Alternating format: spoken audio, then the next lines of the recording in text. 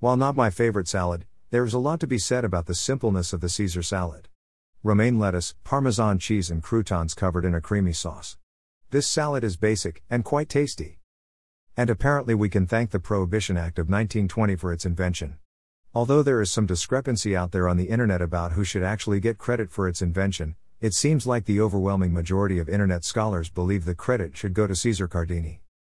As the legend goes, Caesar was an Italian immigrant who came to America on or about 1910.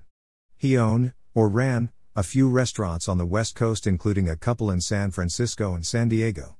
But in 1920, when Prohibition began, restaurants lost a significant percentage of profits due to the high margin of alcohol sales.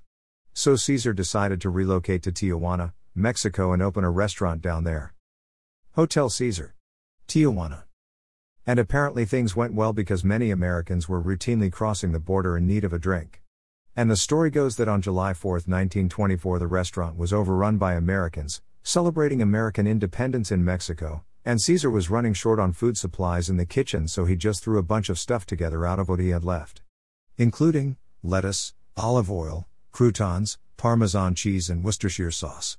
And voila, a legend is born.